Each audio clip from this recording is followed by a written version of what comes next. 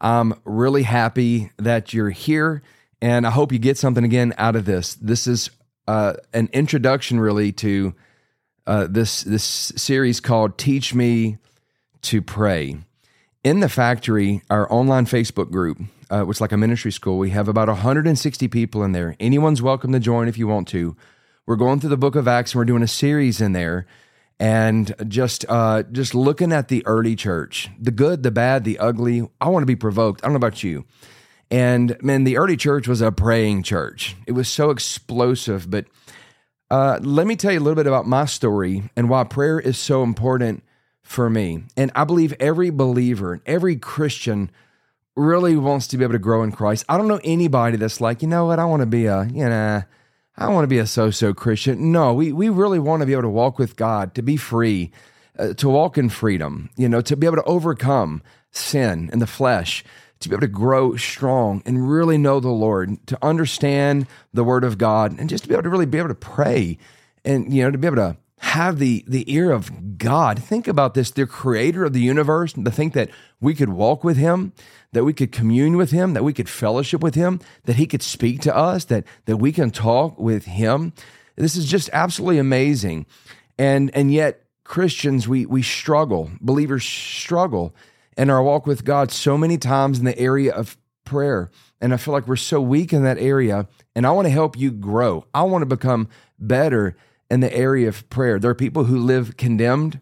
They're filled with shame or guilt, insecurity, fear, and they feel like they cannot approach God, that he doesn't want to hear from them.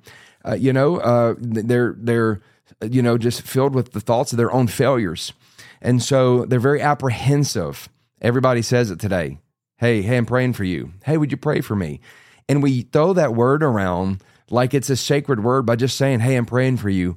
Like that means something. And I think we all know this, that when somebody tells you, hey, I'm praying for you, then many times that means they're not praying for you.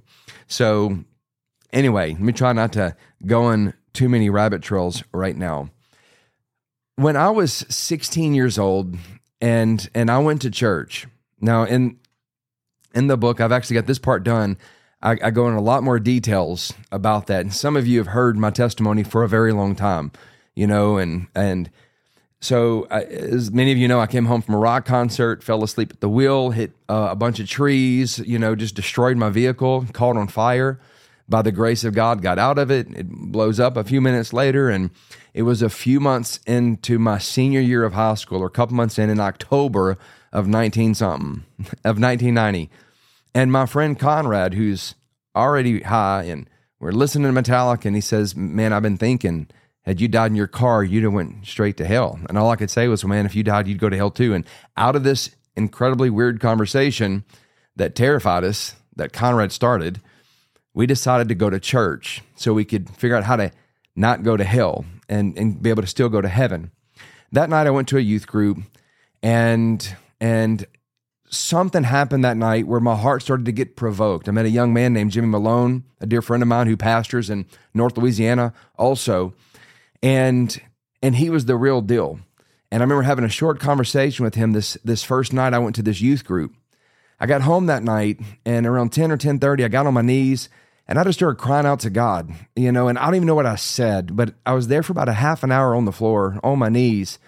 And when I got up, I knew that I was changed. I knew that there was something different about me. I didn't understand the word born again. I didn't understand salvation. I didn't understand any of this. I was definitely wanting to go to heaven and not hell. But I didn't know what these words meant. And I became just obsessed with knowing Jesus Christ. I just wanted to know him. And I don't know why, but I had this, the thing about me is that I wanted to see him. I just wanted to see him. I remember as a child, they had that series. Some of you may have watched it on TV.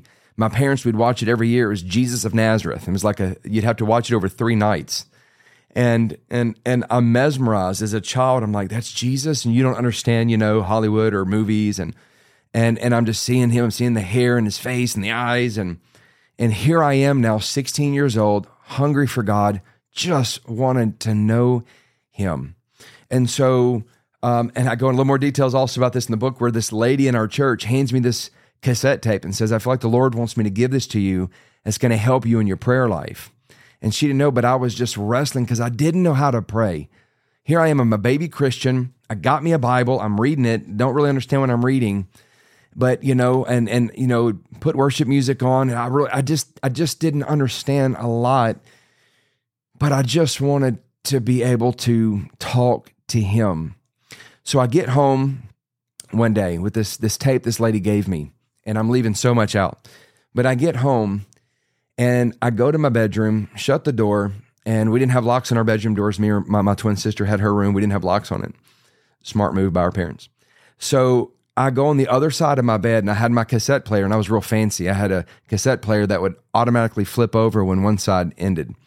Those of you who are aged understand what I'm talking about. Any of you millennials or Gen Zers, you just don't know what you're missing. Anyway, so I lay down on the ground. I did not understand. I didn't know anything. I'm a very ignorant young man, spiritually ignorant. I just didn't know much. But I'm going to tell you one thing I did is that I loved God so much. And I laid on the floor, and nobody told me to do this. I just did it. Just here I am laying, prostrate. And I got my hand over my face, and this prayer comes out of me. It was so simple. I started thinking, I wonder if I could ask God, if I could ask Jesus, if he would just let me see him. And as I lay there, I began to pray, and I just said, Jesus, if it's at all possible, could you let me see you? And I don't know why, but I started getting emotional. These tears were coming out of my eyes, and I just felt my heart was just pounding. I just loved Jesus. And I said this, I said, Lord, could you let me touch you? I want to feel you. And I even said this, I said, if I could just touch your feet. I didn't know the story about the woman who came in when Jesus was sitting in this house, with this Pharisee and this woman who was known in the city, this immoral woman. She comes in and she comes behind Jesus and she starts crying on his feet. And of course, she breaks the alabaster, flask over his feet, and she dries his feet with her hair, and she begins to kiss his feet. And I had this feeling like I just want to be able to grab and hold on to him and just not let go. I wanted to know him. I didn't understand about presence of God. I didn't understand about things. There was terminology in 1990, 91 that everybody's talking about all kinds of different words today, and I didn't know any of these really words. And, I just wanted him. I wanted to see him. I want to look at him. And not about you, but isn't that the essence of Christianity, that we could know him? Paul said this in Philippians chapter 3, after probably 15 to 20 years of ministry. He writes to the Philippian church, and he says this is a man who'd written, 2/3 of the epistles. This was a man who was caught up in the third heavens, but was so humble, he wouldn't even say it was himself. He says, I know a man in Christ 14 years ago, whether in the body or out of the body, I cannot tell, who went up into the third heavens and heard things not profitable to utter. Of course, today everybody goes to heaven, they tell stories about it. Anyway, stay on point, Randy. And he says, if I could just know him. He's penning the word of God. He says, if I could just know him. I'm like, oh my, I understand that. I get that. And I will tell you this, that throughout my ministry years, that's probably, I think I'd turned 17 by that time, was a senior in high school. And I'm 48 years old now. I'll be 49 this November. And that prayer, that moment I had on my bedroom floor as just an innocent and ignorant teenager who just loved God. That right then, that time, that moment, that has been probably my number one prayer throughout all these years. I remember when I was washing or cleaning bathrooms in the ministry in Alexandria, Louisiana at Christian Worship Center. And it's 2:00 in the morning. And I'm just, there's a breaking that's taking place in me. And I'm sitting there at 2:00 in the morning, and wanting to be a minister, wanting to be able to preach. And I was already preaching in the streets and doing different things, but in my mind, in my young, still ignorant mind, I didn't understand that. I thought ministry was only if you're on a platform and preaching and officially like a pastor or something. I didn't understand, but there I was, that like 22 years old, I believe, 21 or 22. And at 2:00 in the morning, I had this feeling I realized that there was so much pride in my own life. I wanted to be something. And I'm like, no, it's not about me. It's about him. It's about Jesus. And I remembered what had happened on my bedroom floor. And right there in that stall at 2:00 in the morning, I remember just getting in that bathroom stall and laying prostrate, saying, Jesus, would you let me see your face? Jesus, could you let me touch you? If I could just grab a hold of your feet. And I by then I knew the story of this woman. And I'm like, I just want to kiss your feet. And there's something in that moment. Fast forward a few years later, I'm 28 or 29 years old, and I spoke at a conference with a friend of mine, Pastor Joel Stockstill, and there's 3,000 youth there. It's this event called One More Soul. And I'd preached this message on the cross, and the Lord actually dropped that message in my heart right as I was getting up to preach. I didn't know I was going to preach till right in that moment. It was very strong. And the altar call, like thousands of young people just start rushing the front. We had to just stop them, and the altar call was right there. And there was just a train of pastors and youth pastors just trying to get to me, wanted my number, my contact info, and all this. And I remember getting home in Hammond. We had our children, we got them to bed, and it's late now, midnight, 1 a.m., and I told my wife, I said, I need to go to the church office for a little while, and she says, okay. I get to the office, I didn't even know where the bathroom cleaner was. I found the bathroom cleaner, and I found a window cleaner, and I went into a stall in the office. I hadn't cleaned toilets for years. I've been pastoring for a while in youth ministry, and I got that stall, and I said, Jesus, all those people are wanting to know my number and my email address and my name. And all I want to do is clean this toilet tonight, just like I did in Alexandria. And I want to say something to you that I told you when I was a teenager. I just want to ask if it's possible at all, if there's any way. Jesus, could you let me see you? I just want to see you. If it's possible, could you just can I touch your feet? Can I just kiss your feet? I just want you. Years later, we're in Brooklyn, and it's about 2:00 in the morning, sitting in my chair in the ghetto. Sirens finally got quiet. My kids are asleep, and it's just me alone, and there I am. Jesus, could you just let me see you? And I'm going to tell you, my heart right now is that it's not how great of a preacher, not even how great of a Christian I can be. I just want to see Jesus. I want to see him. How about you? Don't you just want to know him? Man, and walk with him and see him. Prayer to me is this place that we get to have where we fellowship with him, where we can commune with him, where we are just bare and vulnerable and honest and open with him. It can transcend everything. It's the most deepest place that you can experience in your life to know him, where we can pour our heart out to him, to be able to come to him and say, there's some needs I have, there's some prayer requests I have, and I definitely need to lift up this and that. But before everything, Jesus, I just want you.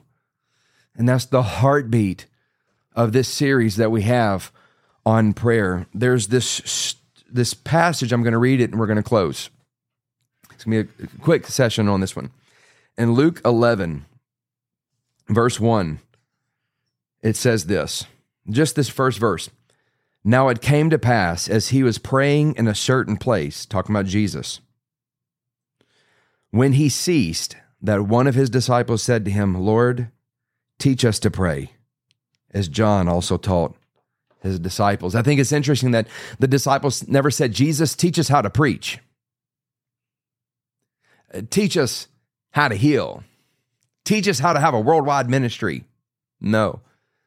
But it says here that as he was praying in a certain place, when he stopped, one of the disciples said, Lord, teach us to pray. It's like they saw something there in that moment. They saw something there.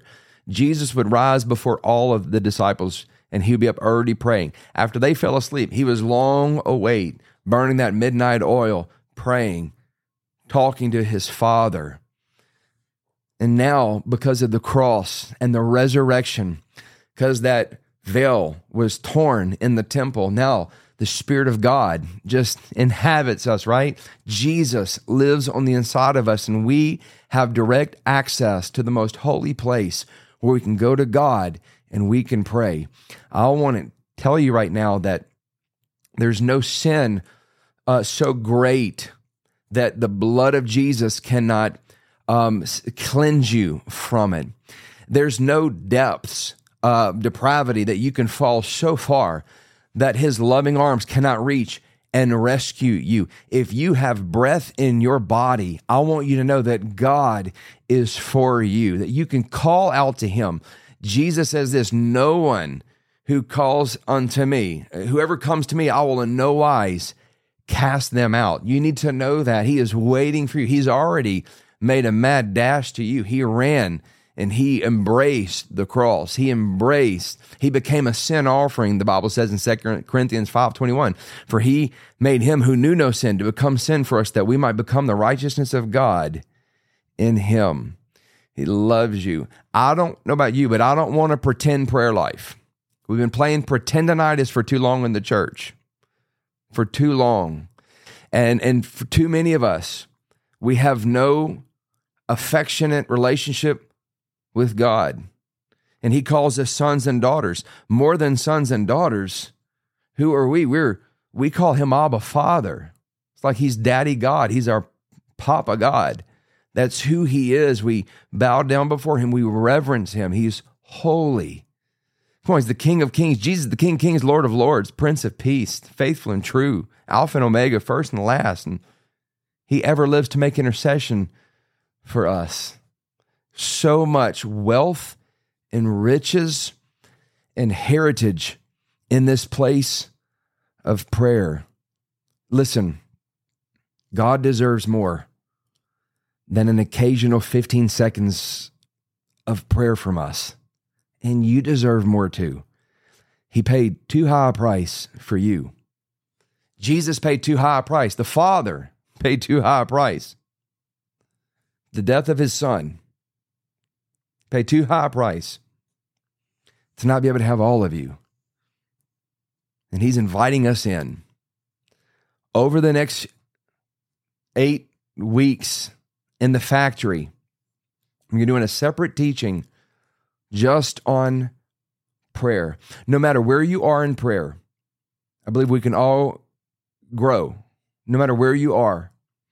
And so each week we're going to come with some practical tools and tips and inspiration. I will share with you some stories of some tremendous men and women of God that were mighty in the place of prayer. We need people today who know how to pray, who know how to get in there and wrestle in that place and overcome and get answers to prayer, right? So it's not just to have intimacy, but listen, but it's to get answers. God wants to answer your prayers, but people get offended sometimes because they feel like God doesn't answer them, but the truth is they never really pray.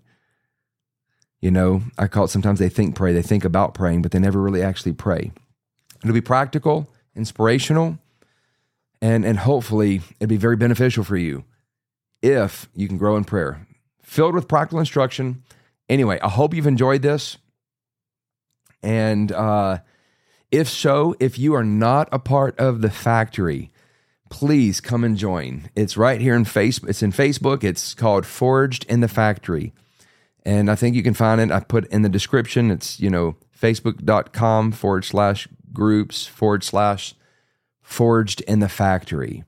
Or if you can't find it, just send me a private message, DM me in Facebook, and I will add you in there. If you're watching this in the furnace, we are going to have an announcement really, really soon.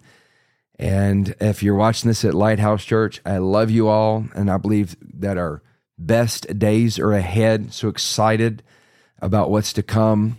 And those of you who are in the factory, I can't say enough how excited I am that you're here. I'm going to go ahead and close this out. Love you all, and I will see you soon.